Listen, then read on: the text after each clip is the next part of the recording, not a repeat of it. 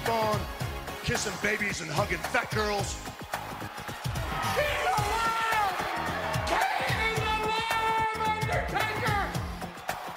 You are a sniveling little suck-up sellout full of suffering succotash, son! It's me, Austin! Oh, son of a bitch! What? It's me, Austin! It was me all along, Austin! And you t-shirts are too tight too, Billy! And you book a match with me against Ryan Keelan! Look at me! I'm a total package! I will rip him apart! I'm pissed now! Where to, Stephanie? Wrestle Roasts on ad-free shows and ATC. Welcome, everybody, to Wrestle Roasts. I am your host, Dan St. Germain. We got a big fucking show today, bro. We got Scott Chaplin. We got Robert Karpeles, possibly the appearance of Phantom Mike Lawrence. And from Wrestle Inc., the man who's been in the news the last couple months, and especially the last couple days, Colt Cabana's improv partner, Nick Hausman. Nick, what's going on, buddy? Oh, I'm just sitting here reliving all the great comedy that Scott Colt and I used to do. It's all I do is think about it, man. You know? We're going to get into it. And you know what? I'll do show plugs. We got a lot of fun stuff coming up on the show, guys, like in the next couple months. I'll talk about that at the end of the episode. But before we even get into the recent developments, and we know you've been talking to CM Punk's camp or whatever about the incident. Yeah, what was that like, dude? Like when you were there at that and he called you out? Like, is it hilarious? I've never seen somebody like bomb calling someone out before. And that was the first time I've seen somebody ever like really just bomb calling someone out. And it was so funny because it kind of set the stage for the rest of the scrum. But what was it like? I mean, you being the focus of his ire at that moment. I had a blast, you know. I hadn't done anything wrong, right? Yeah. And so for me, it was just like free publicity. And now everybody knows that I did comedy, which is good. Because You're one step ahead of Scott Chaplin. So no, I mean, I wish I could sit here and be like, you know, tell everybody I'm all pissed off and how awful I think it all was and everything like that. But, you know, I feel bad. It was a really bad night for everybody but Nick Hausman. So I had a blast. Yeah, that was like, I mean, honestly, that's the best advertisement I've ever seen for a wrestling journalist. Dude, Yeah. I'm over, you know, yeah. And like it was.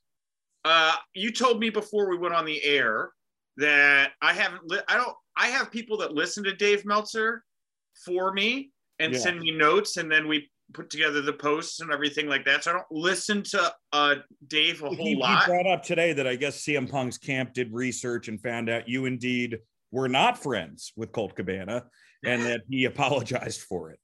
Yeah. So what was that like? Did he call you up? Did he text you? This is CM Punk apologizing to Nick Hausman.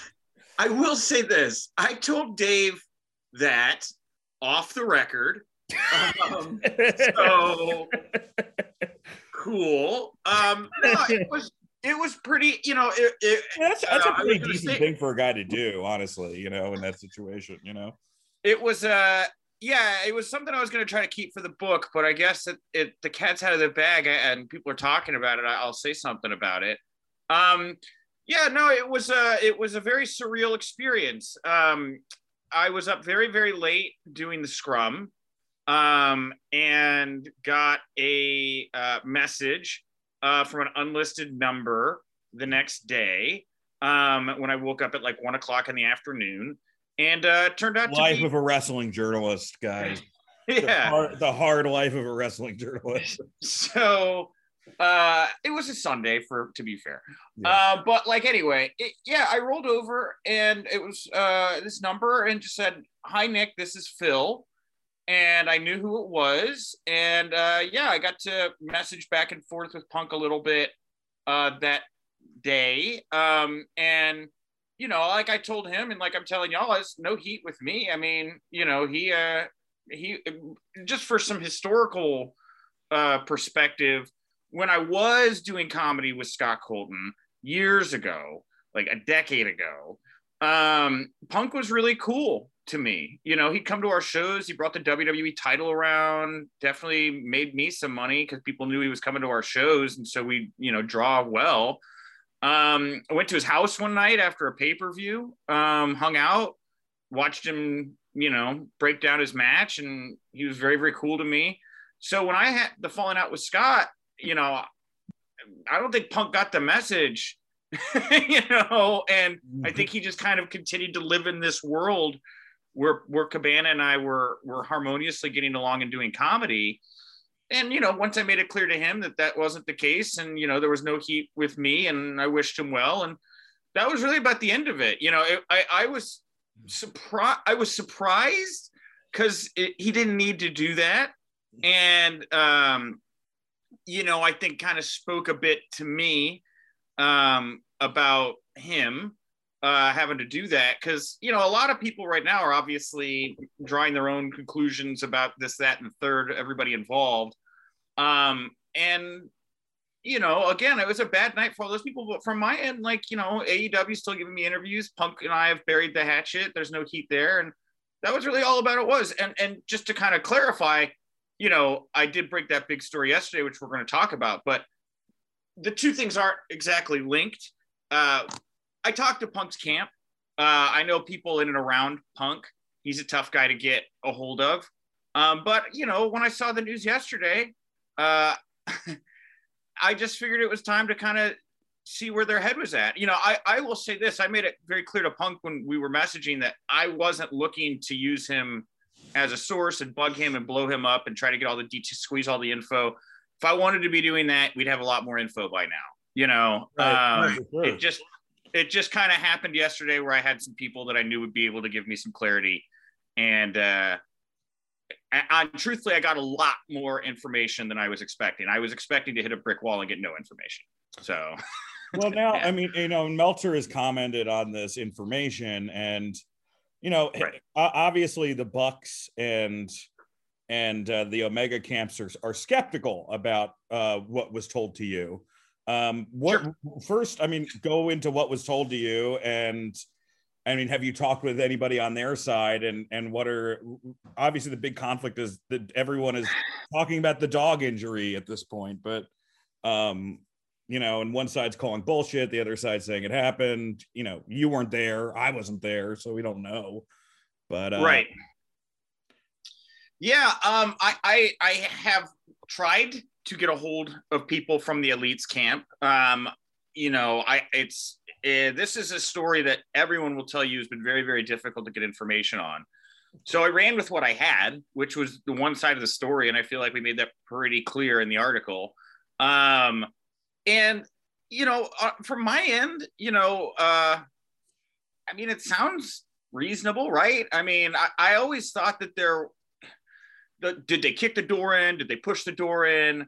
I don't really know. What we do know was everybody seemed really pissed off. It did seem like that. I mean, they went there. They didn't went there to talk. They went there to. No, I don't get that vibe either. And the thing that's so interesting to me about this is Mega, who I think is like an executive at AEW, which is like Tony's right-hand person, walked him there. Scott, we can't hear you. Scott, we can't hear you. Oh, no, I'm just saying Mega. Yeah, she's a female. She's an attorney. She was the counsel for the Jaguars. I used to do work with her years ago, and a lot. Yeah, now she's here. But yeah, that's one of those things that I just as an outsider I find very surprising, that given the escalating tensions and what was discussed, to usher people to where Punk is, no good was going to most likely come from that situation regardless. When you're bringing, it's not like you're bringing those executives there and they're going to go sit and have a rational conversation and have some baked goods with him. It's going to wind up being something that's going to escalate one way or the other. And regardless of whether or not the door was flung open or if the dog was injured or this was going to lead to who threw the first punch, when you're dealing with wrestlers and they're that heated, the potential for some sort of violence is going to be there, and they, it sounds like, should have probably known better. Mm-hmm. Yeah, I tweeted out earlier, knowing this is probably going to get falling on deaf ears, but when do we find out who conducted this investigation? When do we find out what the results of this? I heard it was the same members of the 9/11 Commission. I heard. Oh, cool. Yeah, it's that vetted. Yeah, it was them and Dan House, and he needed something to do. From Vermont as the head of. Yeah. Well, I'm glad to know that Punk threw a punch so hard it melted steel. Like, man, what a great gimmick that would be. That should have been Steve Blackman's gimmick. Yeah, but I saw Punk's UFC fights. They're not melting steel. Yeah, so I'm still kind of surprised by that. And so, but like the reason I want to know more about this investigation, and like, again, nobody's getting, it doesn't look like anybody's going to jail, right? No. I mean, when I asked some questions yesterday of Punk's camp that I was very surprised I got explicit answers. One was, are you the subject of any litigation, right? And they told me no. And I said, okay, right? And so that's pretty big, right? If from their side, it doesn't sound like there's any, legal criminal filings against them, right? I don't know if it's going the other way. Did not get a clear answer on that, if there's litigation going back in the other direction. Yeah. But I guess it's like, color me skeptical a bit with pro wrestling neutral third-party investigations. The only one that's ever really, I feel like, satiated fans was the Ring of Honor investigation into Marty Scurll, where they came back and were like, we looked into this guy's trouble, regardless of the fact we're building the whole company around him, we're going to get rid of him, right? That was a big move. But then you go over and you look at Impact Wrestling, there were allegations of sexual harassment and unsafe work environment against members of Impact Management, including Don Callis, Scott D'Amore, and Ed Nordholm. I did a lot of research into that particular investigation. I have people on the record that say that was a screwy investigation where things were either not appropriately looked into or people were pressured to change their stories. Basically, it was, in my opinion, that Impact Wrestling investigation, the work was in from the get, Yeah. So I don't know. Like, it's interesting to me that Ace Steel's wife, Lucy, doesn't appear to have been interviewed as part of the investigation. I want to know who was interviewed as part of the investigation. I just, as an outside observer, just kind of wondering how this all played out. What were the conclusions that were brought to? I don't know. I'm just interested. And look, I know Punk didn't do any favors with that scrum and pissed everybody off, but look, I keep going back to the UFC, right?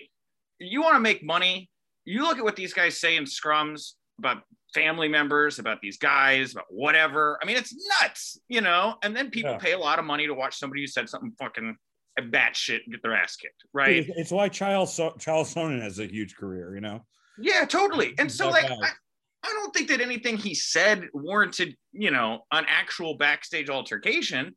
Well, I disagree about that, but I don't know. You can't tell a bunch of wrestlers they're pieces of shit and then expect them not to. Yeah. I just fight you. It's just, you just don't. I just don't hear about this kind of stuff. I mean, I've been around wrestling a long time. Wrestlers are by and large theater nerds. And like, it's very unusual for this kind of, especially this day and age, to see things escalate like that. So with the dog anecdote, I think the dog anecdote kind of, at least for me, filled in that gap maybe a little bit about why things escalated to the point that they did. If you see your dog just got its head rocked by a slamming door, I mean, probably gonna piss you off and you're gonna want to get these people out of the room. But why did it carry on allegedly for 6 minutes, right? It's not like the dog got hit, punched somebody, these guys get pulled out of the room, separated. It sounds like people were running in, Pat Buck's like having to pull people off. I mean, Jericho's popping in, popping out. Like, what's going on here? Jericho's like popping in with an opera mask and then leaving. Yeah, her. So I don't know. It's just it's a very confusing situation. Obviously, it's their business. They can make whatever decisions they want. I'm just interested at this point to kind of know what the facts are and how they came to these conclusions. Just because, again, I was surprised by the answers I was getting yesterday about how little communication there would have been. It sounds like from Punk's end with AEW, and how certain people that were in the room. So has he talked to Tony or anyone since this? I don't know. You know, I mean, I was just explicitly told communication had broken down, and there was no longer communication. Or there not been communication from their side with Punk's camp. And do you know anything about the contract buyout or whether? No, I don't know any of that. I didn't get into it. You know, I was already getting enough information yesterday, and I didn't get a chance to kind of dive into the contract negotiation. But does not sound to me like a guy who's coming back. And no, and well, that's just kind of surprising to me, because I really thought that he was going to come back, and the fact it's just seems dead is surprising to me. Something I thought was so strange was we went all these weeks of radio silence, and then you break this story, and then Meltzer's immediately like, oh, this is a bullshit story, which means somebody's talking to him on it. He's so strong about it, yet this is sort of one of the first details that have come out on the Punk side. What do you think's propelling that? Who do you think's, pushing that, or what the motivation is? Because there's no motivation for Punk to put out a bullshit story if he's not going back and there's no litigation. Well, again, when I reached out yesterday, I was not expecting to get anything. Like, I don't really want to get into the weeds about what I did and how I got to the story. But, I don't know. Can you rephrase real fast what you just asked? I kind of... Yeah, we hadn't heard anything sort of official from, or any information from either camp about any of this. And then this detail comes out based on your conversation. And then Meltzer's immediately like, I've been told this is a total fabrication. It just feels very weird that Dave's like, this is totally not accurate, when there's no reason for Punk's side to really benefit from floating the story out there if there is no. The reason that this kind of came about, it felt to me, as I was being given information, there was a kind of resentment towards how much of the story had been told from one side. I think that's kind of why I got this waterfall of information at all, to be honest. And I don't know. I don't know what Dave's motivations are. I mean, I'll trust him. I was told what I was told, and I reported it. Dave was told what he was told. He reported it, right? It would seem to me that people on the other side of the aisle are easy for Dave to get a hold of. Not me, not the case with me. I have reached out to Tony Khan multiple times since the scrum. I have not heard anything. That's fine. I'm sure he's dealing with his own stuff. I've continued to get interviews from AEW. I'm hopeful, knock on wood, I'll be at the next scrum and can be participating in that. But I heard some rumor that they're not going to even have reporters there, but I don't know. I have no idea. I reached bullshit internet thing. All I know is they added Full Gear to their AEW press credential list, and it was listed exactly how all other media scrum or all other pay-per-views have been listed up till now. Mm-hmm. And so as far as I am operating under the impression that I will be going to Full Gear and participating in a media scrum. If I'm not, then I'd like to know soon, because we're buying my travel. Well, also, I mean, so those first few days when the story came out, it was also Punk's side were the first to speak, if you remember. That was the whole kicking down the door. Jim Cornette's guy, Brian Last, got info before Dave or anybody. So why not the dog story then is also interesting. I mean, I also like picturing in like them trying to figure out, like looking at a picture of Punk's dog's face before it was hit with the door and going like, yeah, it's mangled. How do we figure this out? How do we figure out his teeth are already sticking out improperly? How do we know which two teeth are loose? I mean, the most famous picture of him and Punk did not help, because he looks like he's ready to bite in that. No, he's a mangled dog. That's like Scott, that was a steal. It was a picture of Punk and a steal. But it also the other breaking news was, initially was Omega picked up the dog. And that was the whole story. Oh, Omega picked up the dog. He saved the dog. Well, maybe because the dog was hurt, and that's why he had to pick up the dog. Exactly. And maybe that's why Punk and Omega were on the phone later that night. It just seems to me like the same day the Elite show back up at work, it's like, hey, they kicked my dog. All right, see you around. Like, I mean, it's such a good guy story. I will say Punk's camp didn't reach out to me to plant this story. I reached out to Punk's camp to get a story. Okay, great. So I will say that. Take that, Dave. Just as I wrote, I reached out to his camp to get a response and got what I got. Excellent. If you look at the timeline, right, the initial reports from, I think, both sides came within 24, 48 hours. I think Dave had something. This is what Punk's camp is saying. This is what the Elite's camp is saying. From what I'm reporting, the dog teeth thing happened days after All Out. So there was obviously reporting the dog was involved. Dog got touched, picked up, pushed, taken out, whatever. We knew the dog was involved in the melee. We now know that days later, sounds like, dog gets taken to a vet. Vet says 2 teeth that were not loose before are now loose. We're going to have to remove these teeth. And the conclusion I obviously feel was drawn here was that the dog got knocked in the face and his teeth got loose and he had to lose some teeth. So I don't know if that detail didn't get leaked initially because they didn't know, right? I mean, there was obviously talk about the dog and putting hands on the dog or, whatever. But at that point, they didn't know this dog was going to be losing teeth. That sounds like something that happened days after the scrum. Yeah, I mean, that makes sense. My dog's been losing teeth, for years. So, and I will say, knowing Nick, I want to add this, knowing Nick and being friends with Nick out, in this weird wrestling bubble. Sure. Nick is very impartial in the sense, I think the only person you've mentioned to me that like you're shoot friends with in the business is Teddy Long. I love Teddy. Yeah. I mean, besides that, I mean, like, it's not like you're in the Bucks camp. It's not like you're in Punk's camp. You're not like one of these guys. You're not like, who's the guy from Ryan Satin, who clearly just is on WWE's nuts. He's not a journalist. He works for him. He's on the payroll. So it's like that's the thing where Nick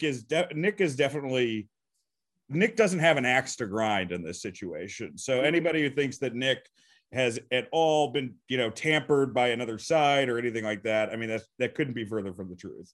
No, you were not hanging out with CM Punk. No. Punk and I are not hanging out. We're not riding bicycles around the West Loop or anything like that. You may now. He has some time. I guess. I don't know. The world is crazy. We'll see what 2023 holds. No, your friendship with Dan solidifies you are far from friends with people in the wrestling business. Hey, asshole. I DM with Jack Alexander once every 2 weeks. It's been an interesting transition for me because I used to be a wrestling manager. I managed for like almost a decade under the name Ronaldo Piven. And so I was very much like somebody in the locker room and was like conditioned to not talk about the business. I mean, the opposite of what I feel like you were trained to do as a wrestling or as a journalist in general, right? But when I made that transition away and I started getting into journalism and covering the business, I just want to give people the best story I can. I like to think that because I've been in this business and I know how the business works, I know where the stories are and I know what questions to ask. And I loved making documentary films in college. I'm a geek who likes to think of myself as that guy watching the tiger eat the gazelle and doesn't stop the tiger, because you want to capture nature as it is. You want to capture these moments and you want to portray them to people as they are. And having been around Chicago, again, worked with Punk and Cabana, covered their trial, know their friends, know their family members, know exactly how weird that was, like knowing how weird it was when Punk didn't agree to AEW and then they announced Colt Cabana had signed at a media scrum without doing an all elite graphic. And I was like, this is all very odd. So, from my end, I just knew something was there. And I know how people are interested in this stuff. And so I just kept asking questions about it until everybody had a mental breakdown. And I feel bad about that in some ways. Because I see what people say. They're like, Nick Hausman may have killed AEW. Nick Hausman may have run CM. Somebody said he killed AEW? I have gotten some wild ass tweets. I don't know if you knew this. Nick Hausman actually, he put together the exploding barbed wire rig. Yes! He was there. He was doing the pyro. Yeah, and you helped them with that Ring of Honor buy. Yeah, it's fuck you, man. You're the reason it wasn't a huge explosion. So yes, you did it. Well, and from my end too, I just wanted to know. I wanted to find out what was going on. I just think it was an interesting story, But at the same time, the guy really wasn't happy, and all this stuff was going on behind the scenes anyway. It's not like my questions were probably going to lead to this guy leaving. Is that another thing you got, that he was worried that at Double or Nothing, Hangman was going to shoot on him? That was wild to me. You heard that? That was you, right? That was me. Yeah, okay, that was another kind of tidbit that was thrown in there, and I mean, there's no way that was ever going to happen, by the way. But well, what was interesting to me was like the way it was framed to me was that it sounded like Punk was concerned about working with the guy, didn't trust the guy, right?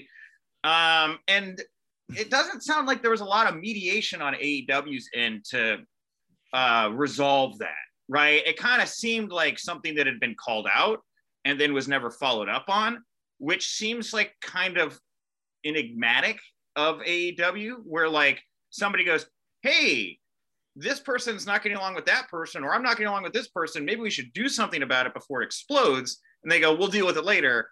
And then they're all brawling in the back, right? I hope that as AEW grows, I hope that as Tony Khan grows, these things can be identified and resolved before they get to this point. I go back to what we said in the beginning about Mega taking these guys to CM Punk's room. It just seems foolhardy to me. Like, I can't even believe it, right? Like, I just can't even believe that happened. And so I think it's growing pains for them. It's crazy business. Vince McMahon went through it when he took over WWF. He was out partying every night in strip clubs with the boys, getting drunk and taking, heart attacks from Brett and Anvil. But then at a certain point, realize that if I'm going to keep control of this locker room, I have to distance myself from the boys. I have to become a management figure, and I can't be going around doing that stuff, because if I'm trying to be one of the boys and I'm trying to be cool and I don't want to upset my friends, then you're going to let stuff go and things are going to get weird. And I'm kind of waiting for that pullback from Tony. I think he's kind of trying, or at least to give optics that he's doing that, but I'm not so sure.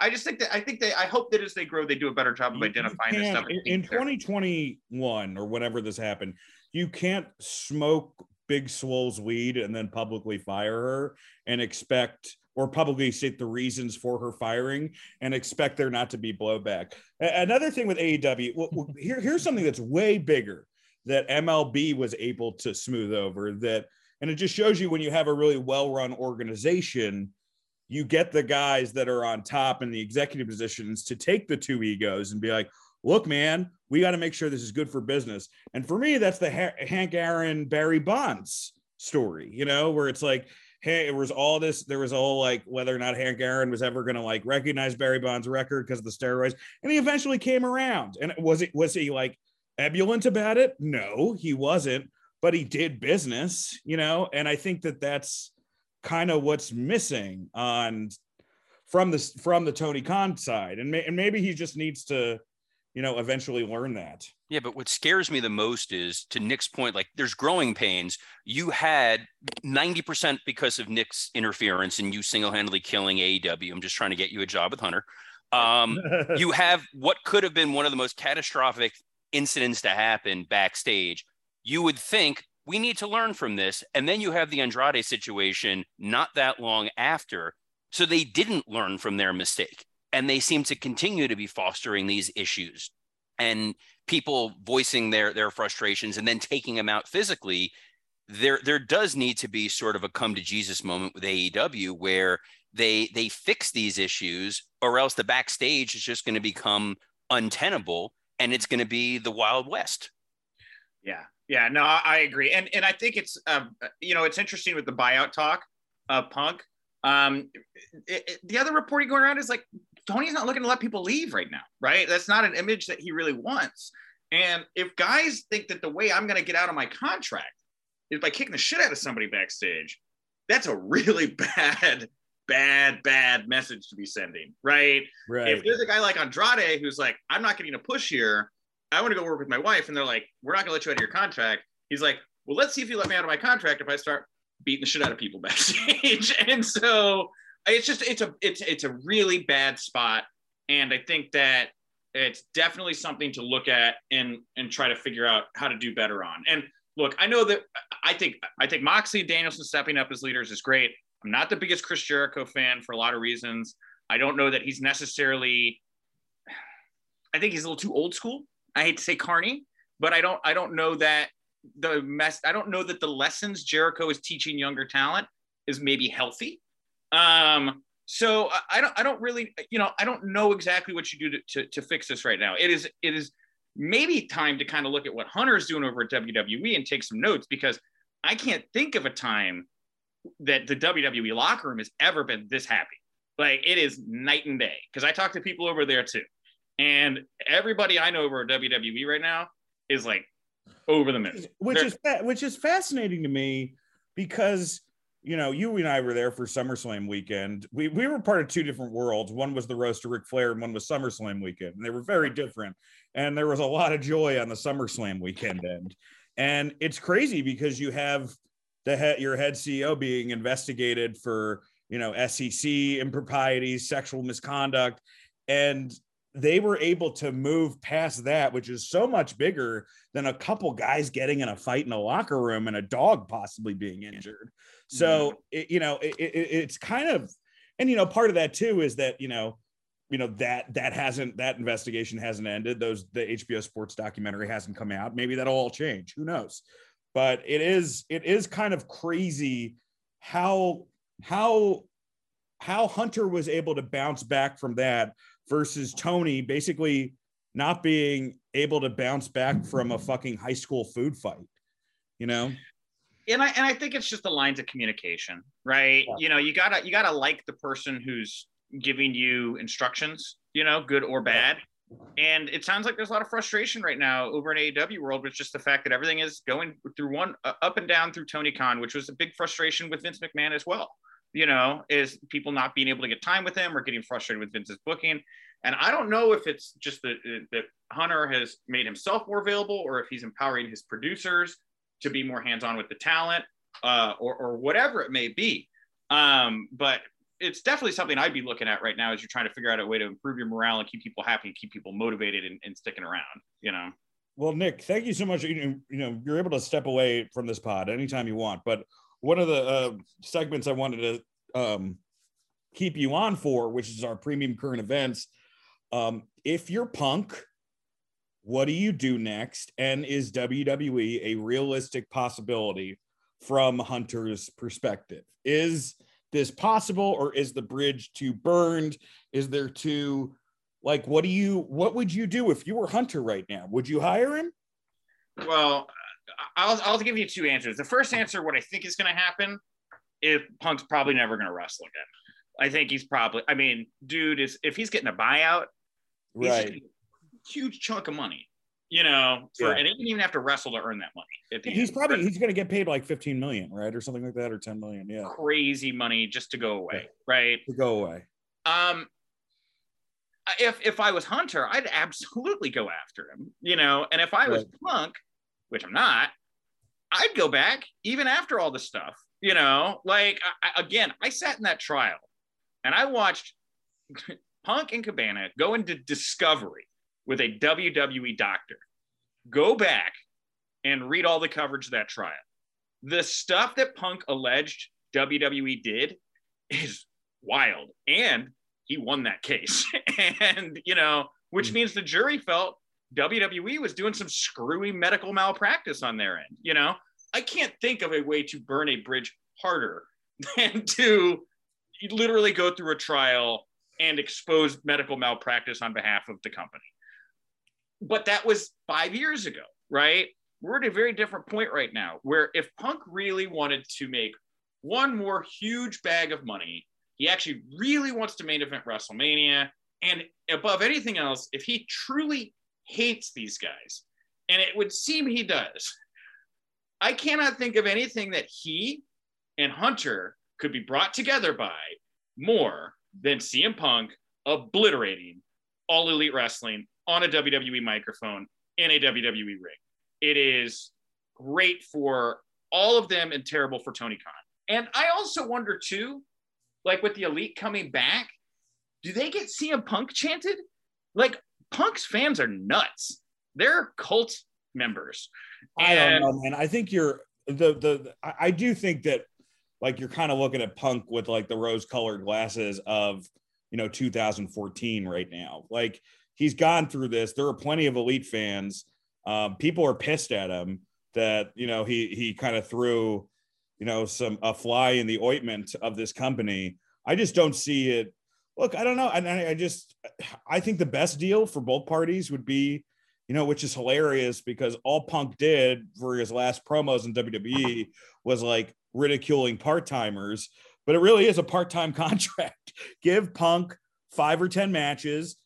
I would say 5, see how it goes, and then go from there. And yes, are you going to pay him a lot more money? Sure, but he's worth more than Edge. Like he's probably not as worth as much as Brock. I'll say he's not worth as much as Brock, but he's definitely worth more than Edge. I would, if I'm, and look, it's about what you want here. Money is great, and I'm sure that Punk would want a lot of money to do it.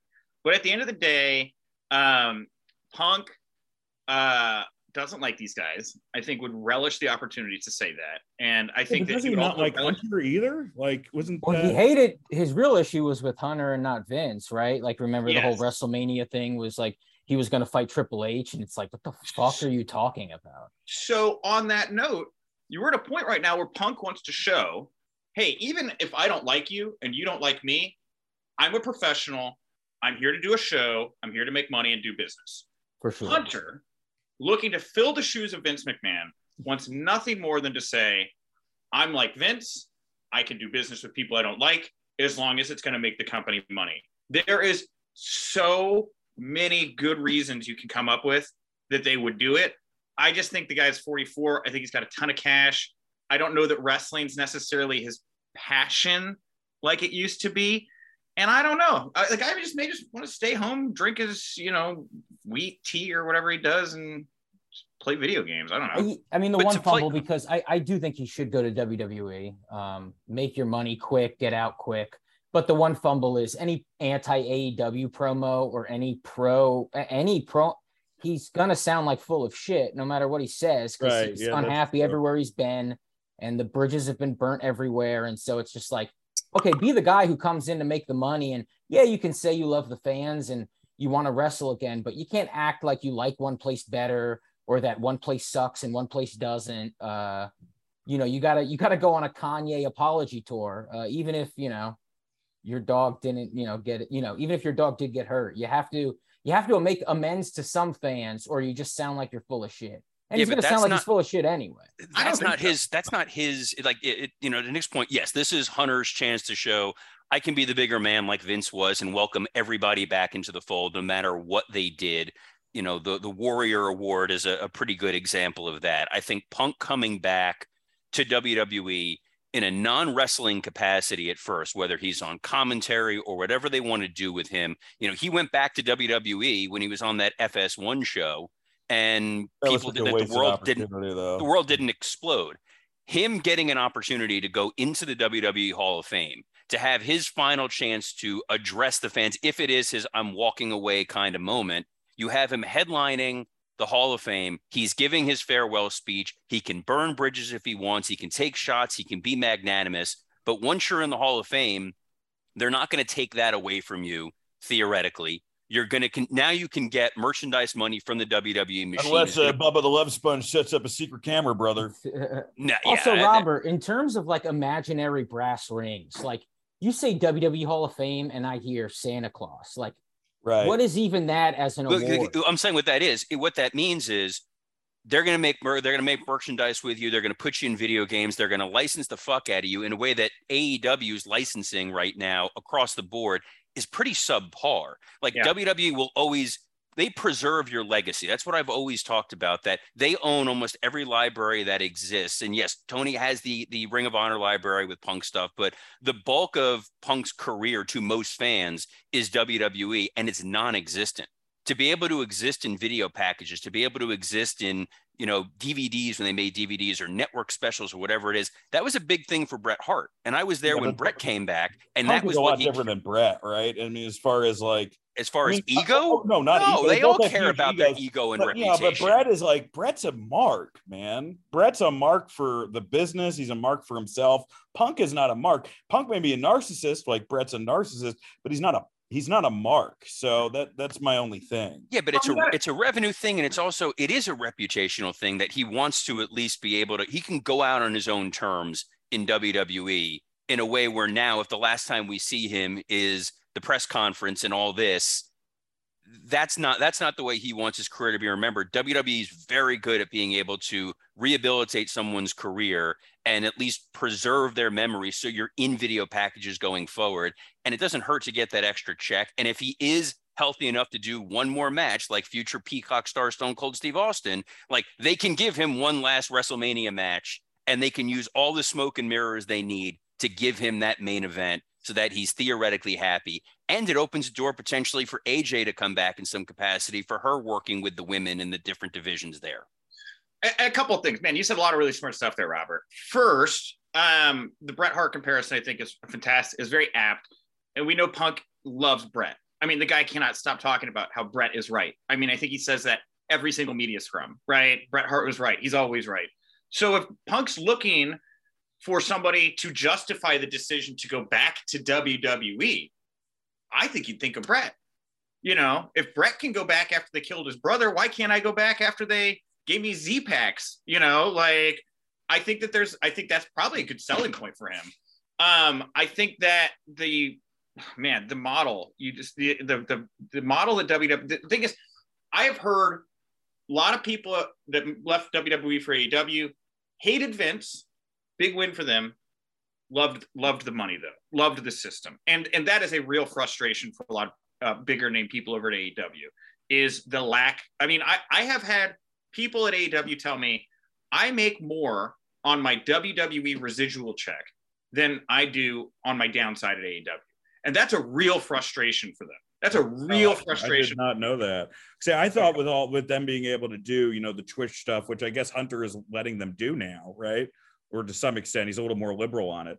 I thought that they would at least make that up. I mean, that WWE to get the big money, but you'd make it up consistently through your side projects in AEW. But if that's not the case, then that's not the case. But I mean, look, not everybody's out there making movies or, right. There are some guys that, have their little vitamin supplement brands and stuff like that. But I mean, like Robert said. Yeah, Evil Uno doesn't have an OnlyFans.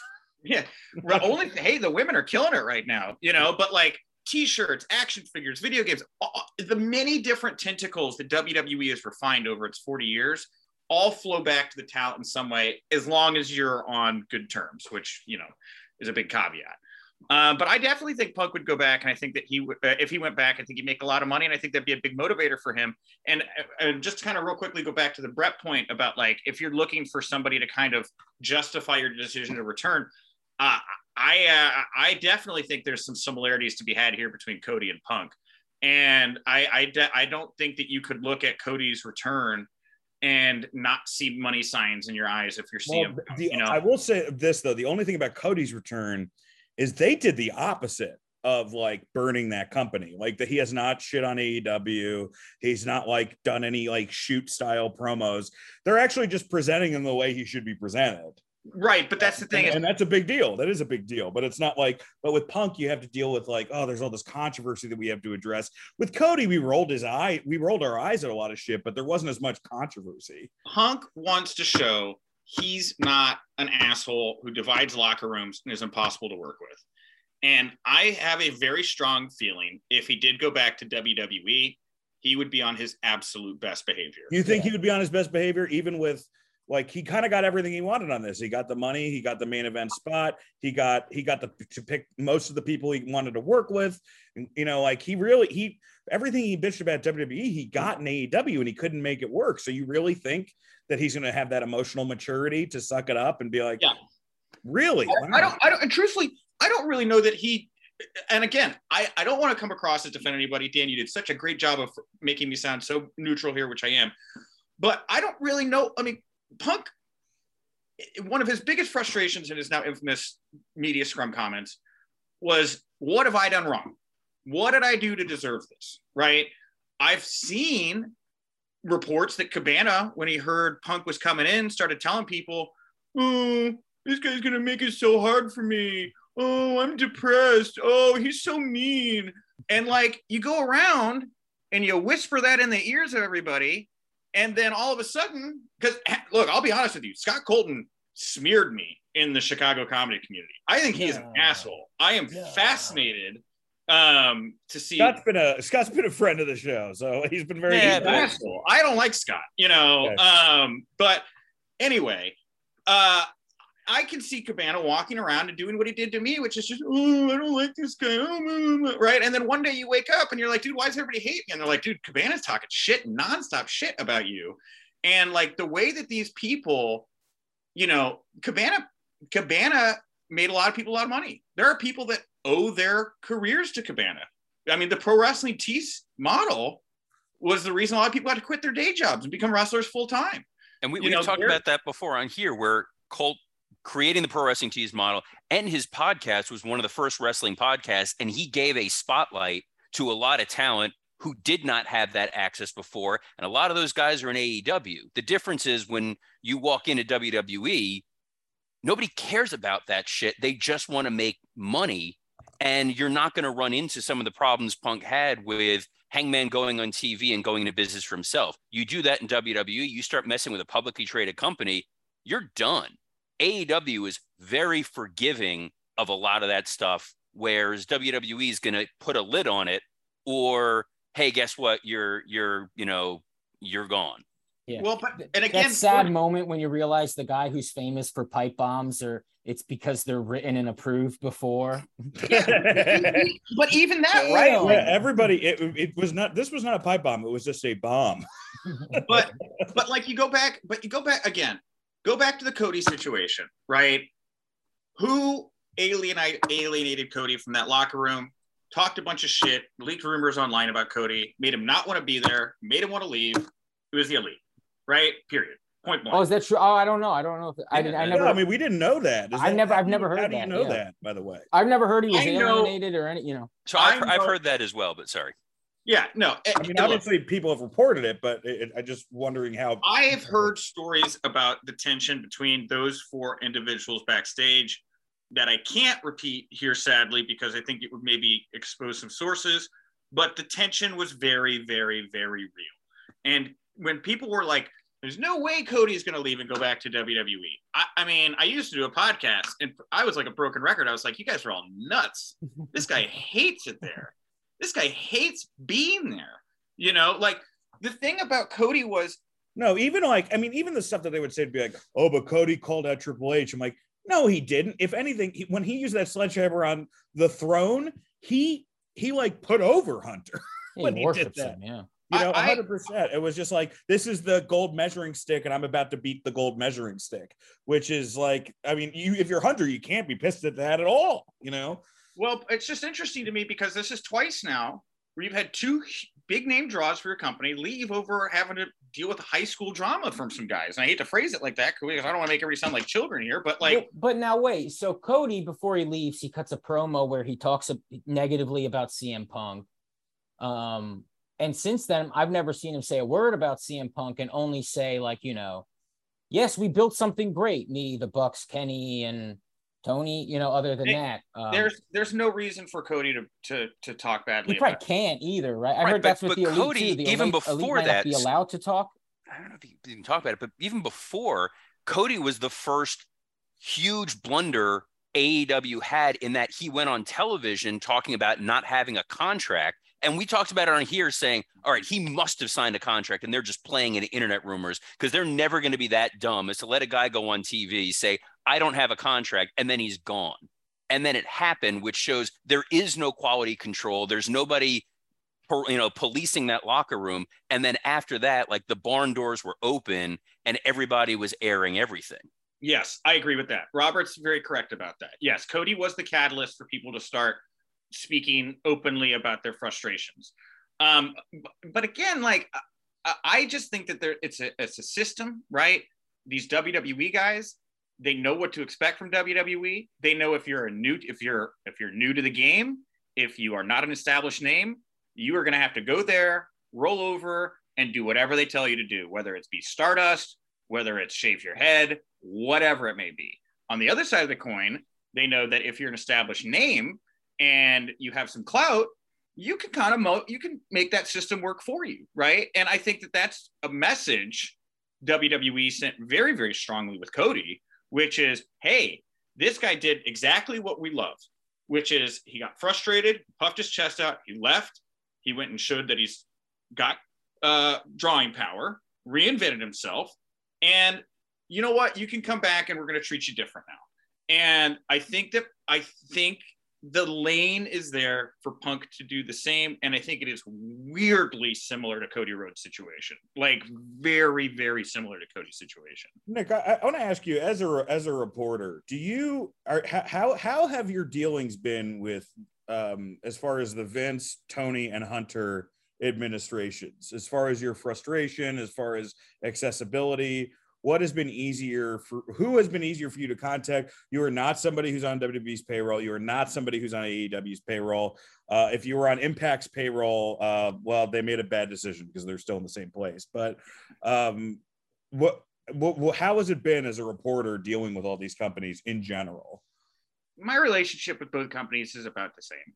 I mean, I get an interview with a talent every month or every other month. I go to the big shows.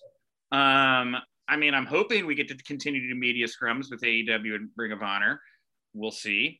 But with WWE, I mean, it feels like it's opened up a little bit more to me. I mean, we're doing the media calls before and after NXT shows again. Now it's with Sean. That's fine. When I go to the big four, they have media press row for me. I talk to 5 or 6 talents on site, you know. Adam Hopkins, the PR head over at WWE, has never been anything but completely professional with me, even if he doesn't always respond to my emails, but that's fine. He's very busy. And then over on AEW's side, Mandy O'Donnell, who's the AEW PR person, is like the nicest person I've ever met. I'm not kidding. Like the AEW team, John, Mandy, they're great. And I don't really have any issues with the front of house way. I mean, if you're asking like which company is easier to get like backstage gossip on, I mean, AEW is a leaky ship, but you know, they're both very professional with me. I honestly don't. Please tell us, was Athena shooting on that girl on Dark? Hey, dude, I don't need to ask anybody around on that one. I watched that one and I just said that's rough. You don't do that to people. It was pretty rough, man. But I don't know. Yeah, but if you're AEW, not to step on Nick's world, but like, why allow them to do those media scrums? Like WWE showed with Clash at the Castle, and then what they did in Saudi Arabia, like their guys know how to master those press conferences and they get the most mileage out of it. AEW kind of showed like you can't trust some of these guys in front of a live microphone, so the risk is way worse than the reward. Robert had an analogy which sounds cruel, but I actually agree with, which is it's my MO. Yeah. Which was like the difference between Vince and Tony right now is that Vince has realized that they're circus animals and Tony hasn't. And you have to make sure that you don't have the blinking light in front of the elephant or it's going to stampede and kill everybody. You know, I had an interesting exchange. I won't say the company, wrestling company recently asked me to stop asking their talent if they were interested in going to WWE or AEW because they thought I wonder who that is. They thought it was a bad look for their company that I was asking that question. And I was pretty direct. I just said, look, I ask the questions people want to hear. I'm not a PR department. I'm a journalist. And if your talent also did it sitting Indian style in the middle of the ring. But if your talent is answering my questions in a way that you're unhappy with, go talk to your talent. You know, like That's not my fault. If I said, are you guys interested in going to WWE or AEW? And they said, no, I love it here. Why would I do that? Then we wouldn't be having this conversation. You know, like I do think it's a risk, but I think it's a fine risk. You got to give access to these talents in a way where you're not going to look controlling, where you got to show some transparency, I think, just to keep face with the fans. And I have never had AEW or WWE ask me to stay away from any subjects. They've never told me not to ask anything. And I think that if you're going to have that environment, you just have to have some trust. Well, it's funny you should mention that, Nick, because there was this cartoon being developed at Peacock with Stone Cold Steve Austin, Dan Soder, and a lesser known, but in many ways more handsome talent whose name will go unsaid. Sorry. But all right. Well, Nick, dude, thank you, buddy, for doing this. You're welcome to stay on for the rest of the show.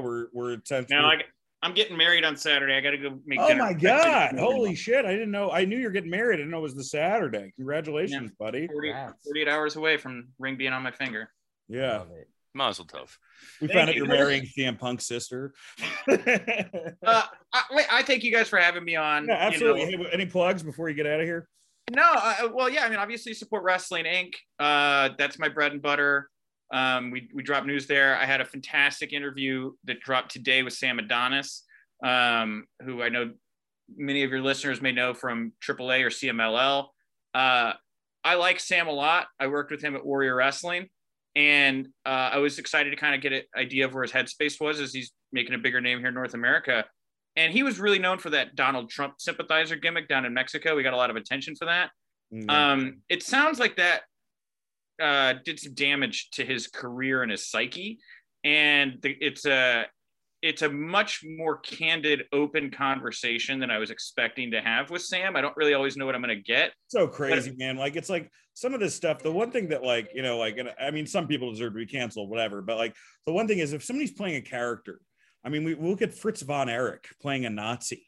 You know what I mean? Like, it's fucking wrestling, dude. I don't want Nazis in wrestling. I know, but I'm just trying to say, like, it's like, Dan, if you do a Nazi gimmick, what's the worst thing that's going to happen to your family? The Von Erichs were fine. I think that's why I like this Sam interview so much, is because it's a really telling interview of the times. Because if you go back, just this past weekend, there's that XPW show where Drake Wirtz is doing transphobic promos. You got that Necro Butchers turning people MAGA. I mean, we saw the damage that was done to Control Your Narrative once Austin Aries got involved, and there was all these anti-vaxxer stuff and all that. We're at a point now where, like, it's a very millennial. I say this as a millennial.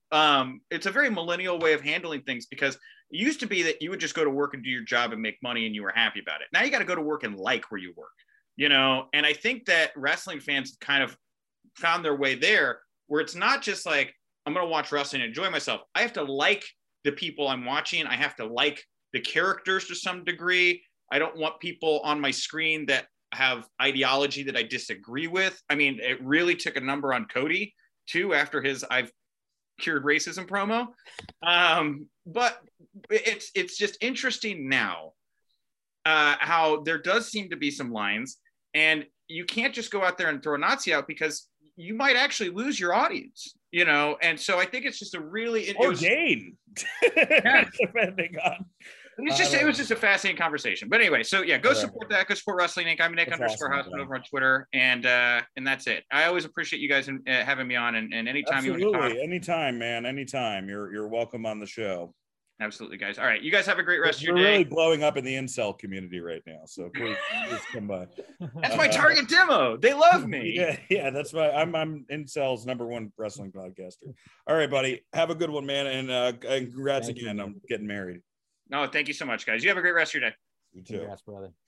All right, guys, switching gears. Ooh, hot damn, we got a lot of news. We're a real wrestling podcast. You know what? I enjoyed that so much, and I checked Twitter as we're interviewing him, and Meltzer posted like huge news breaking tonight, or so, the top story, and it just feels like he's panicking, trying to get a how much did the Elite donate to charity this week? We gotta find out. It's kind of, I think Meltzer's an amazing wrestling historian, and I do think he brings a lot of insight into the business. You know, I was an Observer subscriber for about 1.5 2 years, you know, but as far as a journalist, I just feel like he's just been exposed a little bit because he's just too close to some of these guys. And, you know, and it's just, I mean, the bar for wrestling journalism is ankle level, you know, like you can trip over it.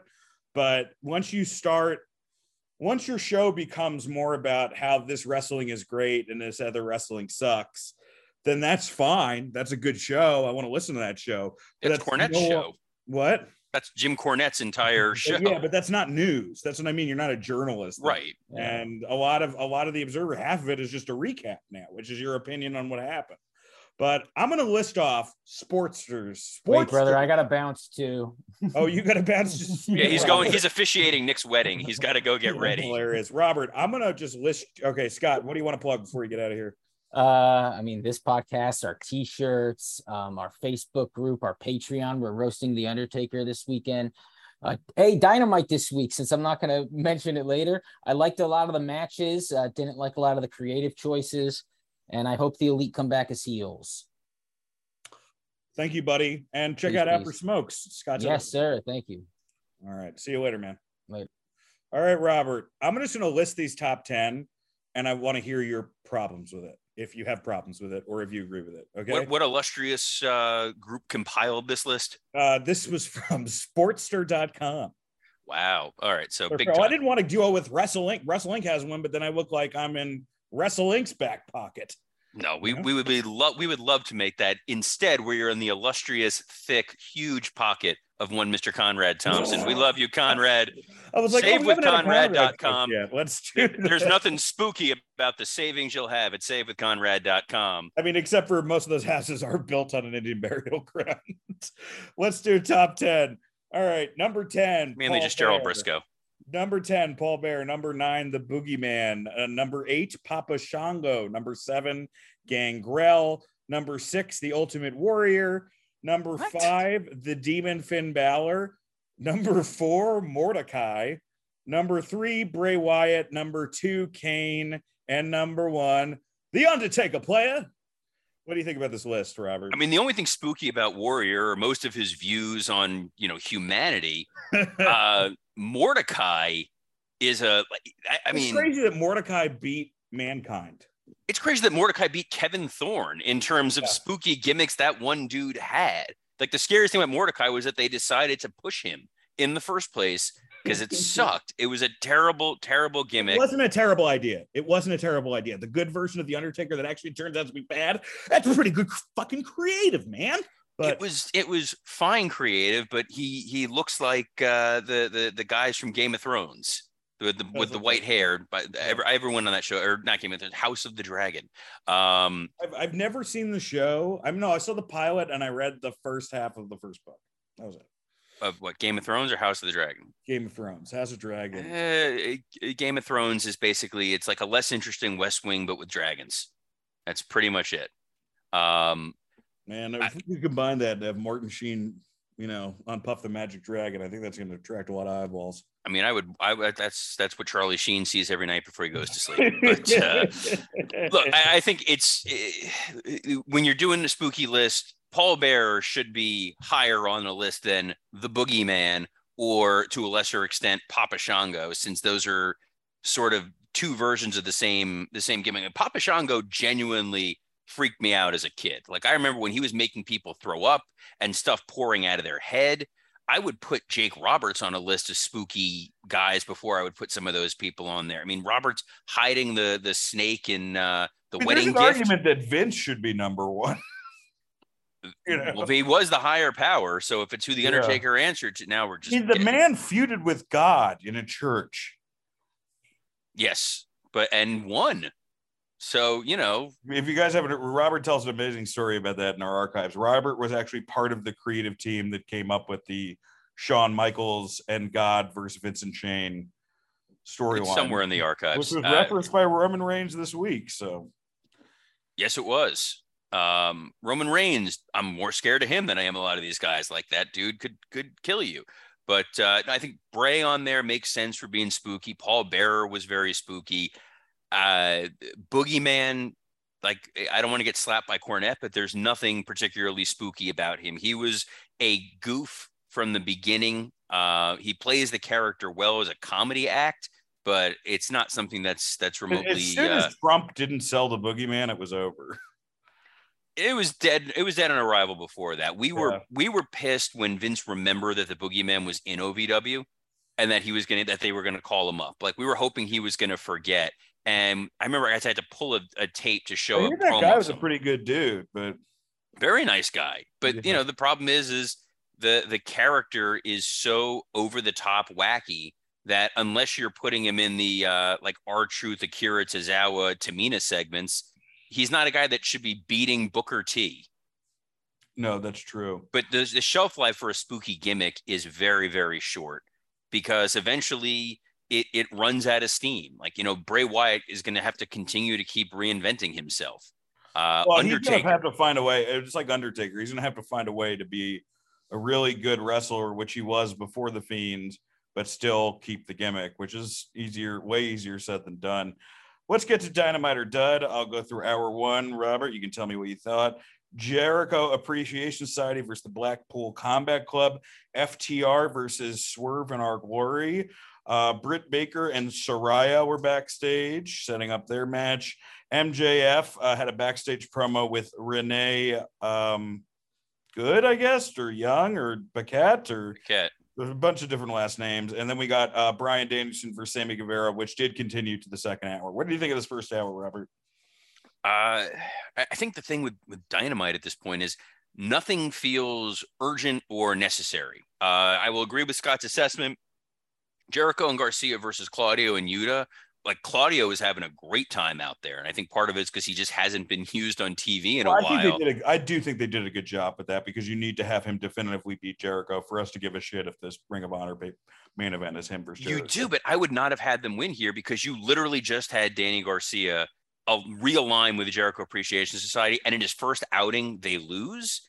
That felt very, it's very all about strange. the main, like they're trying to promote the Ring of Honor main event. If you have, you know, Jericho beat Cesaro and Wheeler Yuta, even if it's like to cheat to beat Wheeler Yuta and not pin Cesaro, I feel like there's less interest in the match. No, I think it's fine in that you completely cut the legs out from Garcia. You turn Garcia, or I mean, he didn't turn him. He was always sort of a heel. Like you establish him as this real top tier threat now, and you as someone that you want to see Danielson go and face. And then their very first outing as this, you know, reunified Jericho Appreciation Society. And they lose. That to me kind of sucked. I didn't love that idea. The Bucks and Omega video that they aired, where like Thanos snapped them out of existence, was cool, I thought. You know, clearly an example that we know who's going to be coming back to TV and who's not going to be coming back to TV. But right. You know, it was interesting, and it was the only newsworthy segment of the show. Swerve and Lee versus FTR was a lot of fun. There was some sloppy spots in it, but overall, the crowd was super into it. The commentary did a great job. When Taz gets fake annoyed, it's always entertaining. When you can tell that he's kind of getting a little hot, and he's it really sucks that like he's stepped up at a time when the company's not. You know, well, that was his entire Impact run. Like, right? Yeah. The Saraya Britt thing was kind of disjointed, but then the MJF promo. Yeah, let's talk about that. All right. So I mean, he delivered it great. He delivered it great, and it's clear that he's leaning into the babyface stuff because the ultimate payoff is going to be, you know, this is a Swerve, bro, and he's still working with the firm, and he's going to use those guys. It cannot be that he's still working with the firm. He can be a heel, but if there's anything other than he's the guy orchestrating this behind the firm, this is the stupidest fucking storyline of all time. Because I feel like it's stupid if he got killed too hard by the firm. Well, and that's what I thought at the end. They went a little too hard, but you know what? But again, he's playing into the devil thing, and it's the whole usual suspects of the greatest trick devil ever played. It's like I'm willing to sacrifice myself for the greater good of me becoming AEW world champion. But the promo was so unbelievably over the top babyface, doing the Moxley impression, getting the crowd to cheer for him, talking about how I have this chip on my shoulder and I need to prove who I am, and then telling Stokely off. Like it was so over the top that I'm like, okay, now I see we're telling the story now to get to the pay-per-view, which is Max is acting like a babyface, and then at the pay-per-view is going to be revealed that he is truly sinister. In the same way, Vince let the Undertaker kidnap Stephanie, and at the end of the day, he was really the higher power. Otherwise, people are pissed off about that. Yes, but otherwise, if it's not, and this is Max acting like a babyface, like this is a weird, terrible decision, because now the crowd is like, we really want Max to be a babyface. And it's like, unless it's a big fuck you to the audience and they hate him even more, this is really, really dumb. Sammy and Brian had a very good match. I would say a great match. I love that match. I would say a great match, but it was a very good match that what did we get out of it? Like it was a fun match to have on paper. I'm glad we got to see those guys wrestle, but it's like Danielson's story with the Blackpool Combat Club was not necessarily forwarded by him beating Sammy here. No, I mean they should have had something with Wheeler in the match, and I don't know. Hour 2, all championship. Atlantic Championship match, all Atlantic or fucking whatever it's called. Match. The stupid fucking title that we forget exists. Yeah, Orange Cassidy versus Luchasaurus versus Phoenix next week. Should be a great match. At the very end of it, Orange Cassidy kind of just pops in like Poochie from The Simpsons and tells us that we're going to have this match next week. It was very awkward. Jamie Hayter versus Riho. I thought this was actually a really well wrestled match. Rio made Jamie look great, and Jamie looked like a star. Eddie Kingston got interviewed backstage. It was a little awkward because it seemed like they kind of stayed away from some of the Pac Death Triangle stuff because they know that they're going to have to do Elite versus Death Triangle at the pay-per-view. There was a Darby Allin segment. We had John Moxley versus Pentagon for the AEW World Championship. Moxley obviously went over. Afterwards, the Firm came and destroyed Moxley, and then MJF came out to conceivably make the save, but was destroyed by the Firm. What did you think of the second hour, Robert? I mean, yeah, the Phoenix, Luchasaurus, Orange thing, like, all right, you're setting up something for next week. That should be a really fun match that they can work around Luchasaurus. Jamie Hayter and Riho I'm not the biggest, Riho fan, because I just think the way that she looks and carries herself and even kind of wrestles, like it strains credibility a lot when she's in there. But her match with Jamie Hayter was very good at elevating Hayter. I think Jamie Hayter is a star. I think putting her in there with Toni Storm is going to be challenging, because I think the crowd's going to be primarily cheering for Jamie Hayter, and they should have continued the dissension tease with her and Britt instead of pivoting away from it the way that they did, because I think that there is something marketable about Jamie Hayter, and there is this groundswell where you should listen to your audience. Eddie Kingston's promo was odd, where he's like pretending like, no, I'm happy, and leave me alone about everything. I was like, I'm doing well. And I was like, I didn't know what they were talking about. Like at first I thought it was like he did that the PSA about like suicide prevention. I'm like, well, that's not it. But what were we referencing here? They didn't reference whatever it was, and either it happened on Rampage and I didn't see it, or it was on Dynamite and I don't remember. It very much felt like Tony's like, we need Eddie on the show, but we can't continue this Pac feud because we got Death Triangle versus the Elite, so let's just fucking have him say some shit. But yeah, you have him there talking about not being happy, and then there's a Darby video about Darby not being happy. So all the Miro stuff is seeping on the TV. Penta and Moxley struck me as weird because they booked it on Rampage. Apparently, they never built it at all. They didn't build it at all, and then the match was so short. The match was really good for what it was. It was, but it was like the part of a really good match. It was too short. It was like by the time that they actually started wrestling, it was like 9:42, and it was over by 9:53. But isn't that the damned if they do, damned if they don't aspect of the company, where we're like, look, man, you got to lean more heavily on storyline. It's great to have great matches, but if they don't mean anything, who cares? And then we see a match where we're like, all right, well, this is more about the story and the aftermath. And then people were annoyed because they didn't get the Moxley and Pentagon match they thought they were going to get. Well, because you're putting Pentagon in there. I think the problem with it is you're trying to make Pentagon seem like a viable number one contender, and then he barely lasted 10 minutes in there with Moxley and lost clean. That's where I kind of have the issue with it, where you have a lot of mileage with Penta. Penta is a babyface. Beating him so handily and so quickly is problematic to me.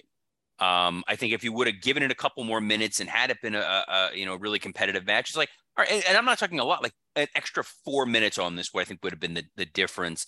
You had to get to the Firm coming out and attacking Moxley, and then establishing the Blackpool Combat Club were locked in the back, and then having Max be gallantly sacrificed for trying to go save Moxley.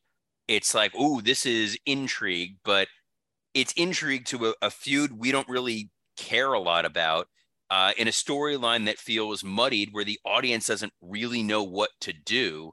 And if they go all in on, we really want to see Max as a babyface, you get into that weird like Flair territory, where Flair was a heel that they kind of portrayed as a babyface. And then when you're neither fish nor fowl, the audience doesn't know how to properly react. But the problem is the audience, right? I mean, it's AEW, so they're all smart marks, including myself and yourself. So when we see somebody doing a good job at being a heel, we're going to cheer him. And WWE still has enough casual fans where oh, we're just going to cheer the person who's the bad guy in the storyline. That's not always the case, but it's more so in the case in AEW. In AEW, as soon as you start doing your job well, the audience rewards you for that. And that in turn can get in the way of your character's heat, which is just a real, meta 2022 problem. Yeah, I guess that's, it's fair.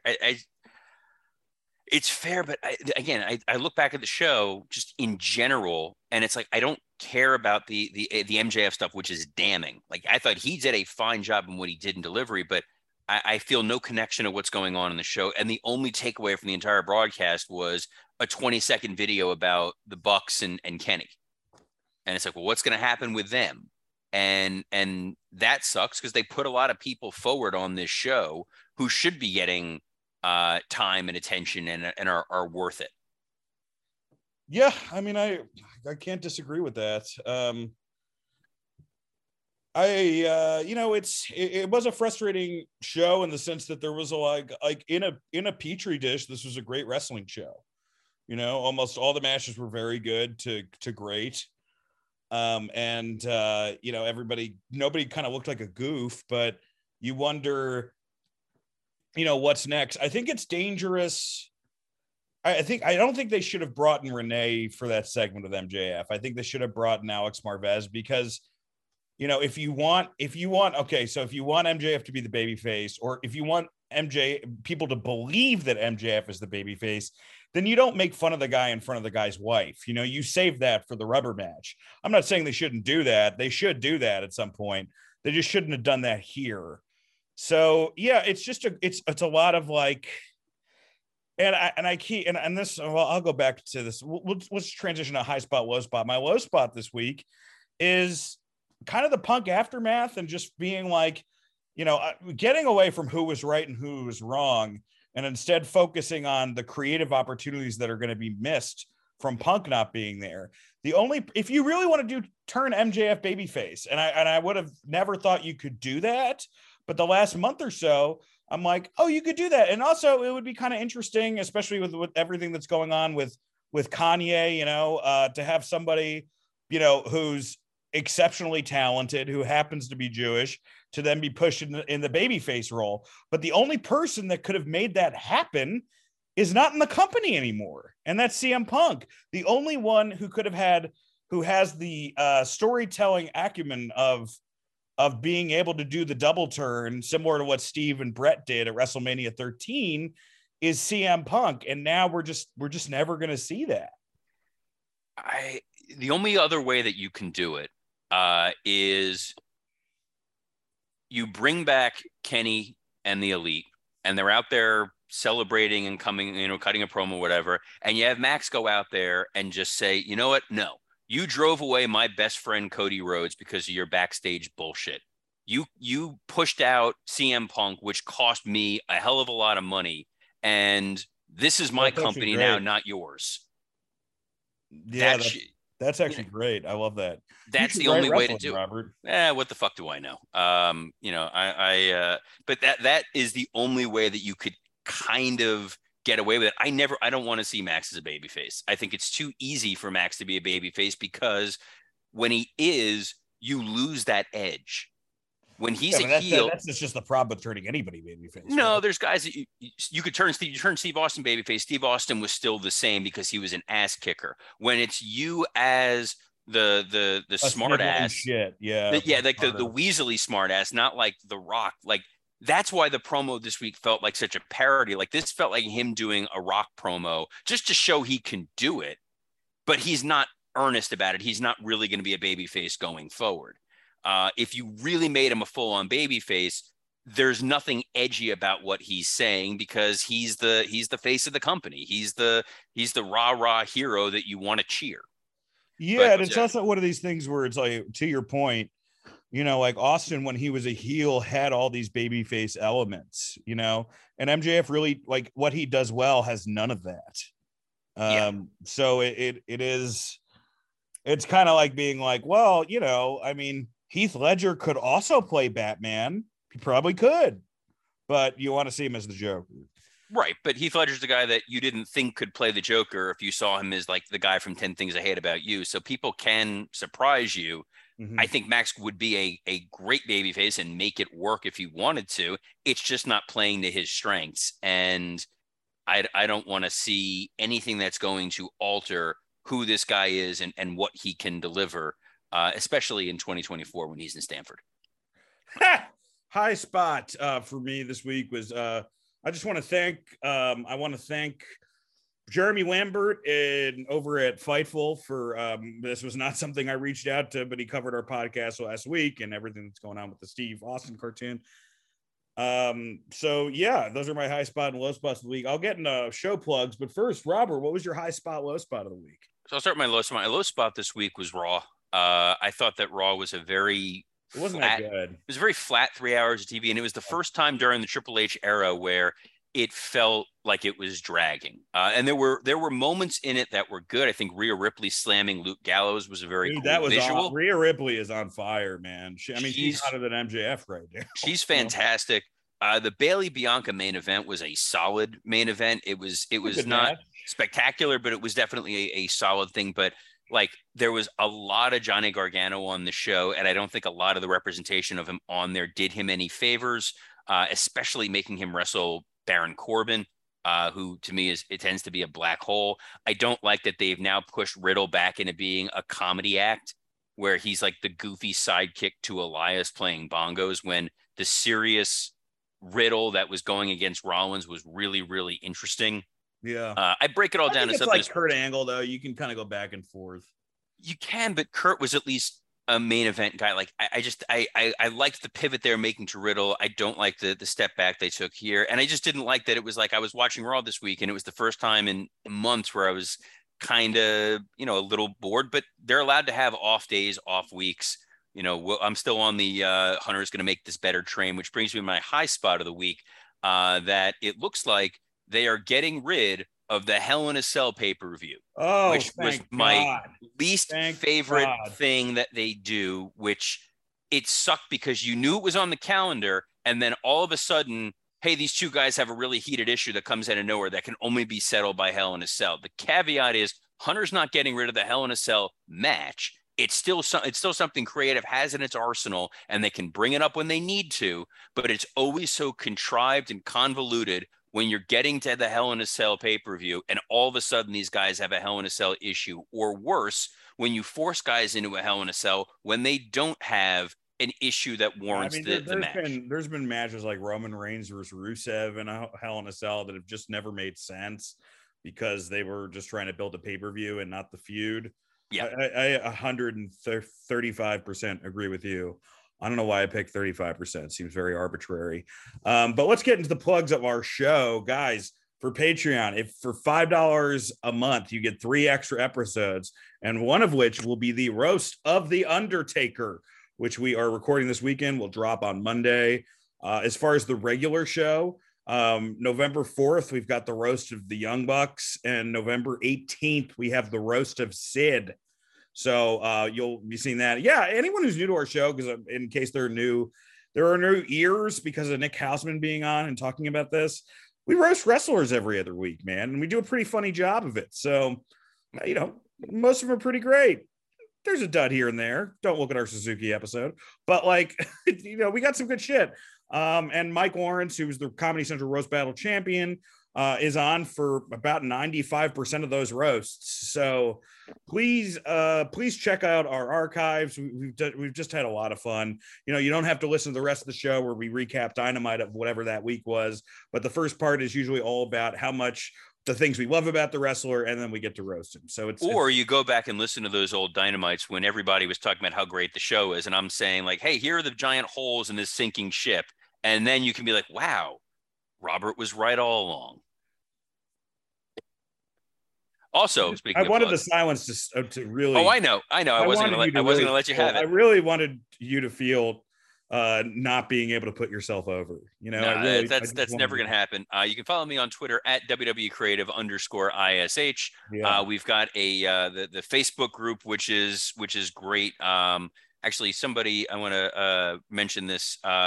TJ Martinez has a thread on there on the Facebook group. He is going to the AEW New Year's Smash show in Colorado, and he's opposite Hardcam. He wants to bring a Wrestle Roast themed sign to put on camera. He's asking for suggestions. Go on the thread. Let him know what you want to do. His current leading thing is Scott Chaplin is better than Robert Karpolis. I don't know how I feel about that one. Maybe I'm going to let you guys talk about it first, but then from those ideas, whichever ones were the best ones, I'm going to put them in a poll.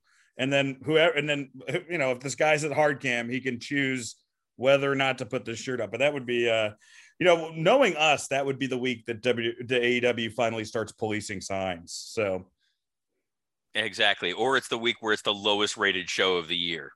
Their signs are starting to get weird now. They're always so weird. Inside. It almost like some of the AEW signs, it feels like the little sign-off cards that Chuck Lorre leaves after all the shows, where I'm like, who is this for? Some of them are so esoteric about like video games, which is like a very specific, like they hope that Kenny Omega sees it. And I've never played a Final Fantasy game in my life, so I don't get half the references in some of these signs, but they like years ago, it used to be you bring a sign and you're in the front row because you want to name an indie wrestler that you want Tony Khan to sign. Because chances are Tony Khan will then Google who that person is and see if they're worth signing. The problem is Tony Khan has now signed every independent wrestler on the planet, including the pizza guy. So they've run out of what to do. He gave Warhorse a look, dude. It's there is no blood you can get from that turnip anymore. Yes. We've now seen too many people. Everybody has been given an opportunity with AEW, or they're on Dark or on Dark Elevation or something like that. Some plugs on my end, folks. In addition to doing this podcast, I'm also a comedian and a writer, and I'm going to be on the road a lot like next month. Everybody in the South, I'm going to be at the Riot in Houston next Thursday. I believe that is November 3rd. I'm going to be at JP. As you quickly Google it, we can typing. I really should have done a better job. But that wasn't even so. That was like the Googling, like that, that like Jim Carrey, Bruce Almighty, like gif where he's like super typing on the computer. November 3rd, I'm at the Riot in Houston, Texas. November 4th, I'm at Club 337 at Lafayette, Louisiana. My buddy JP Leonard runs that show. He's awesome. And on November 5th, which on my website it's listed as the 4th, but that's not true, I'm at the Hideaway in Mandeville, Louisiana. You can get tickets for all of these shows on my website, danstgermain.net. Everybody who's in the Detroit area, where I was recently opening for Michelle Wolf, I'll be opening for Dan Soder there at the Comedy Castle, one of my favorite rooms. I'm also going to be opening for Dan Soder in Nashville at Zany's, which I hear is an amazing room. Last time I'm in Nashville, pretty crazy. I think this will be a lot less crazy, but the show will still be funny. And if less you don't wrestlers trying to kill you this time. Yeah, and if you know Dan and Michelle, you know that they're two of the best comics in the world. So come check it out. Subscribe to our Patreon. Subscribe to our YouTube channel. Please go on our Facebook group. We've got a big ass Facebook group. People who are already fans of us, let other wrestling groups know about us, man. Spread the word. Spread that shit like fucking COVID in Texas, buddy. We want to put ourselves over. So again, thank you to Nick Hausman. Apologies that Mr. Lawrence could not be on the show. I'm sure he'll pop his head back up very soon. And thank you, Mr. Karpeles. Since Zach is not here, you want to do the honors? Wash your hands.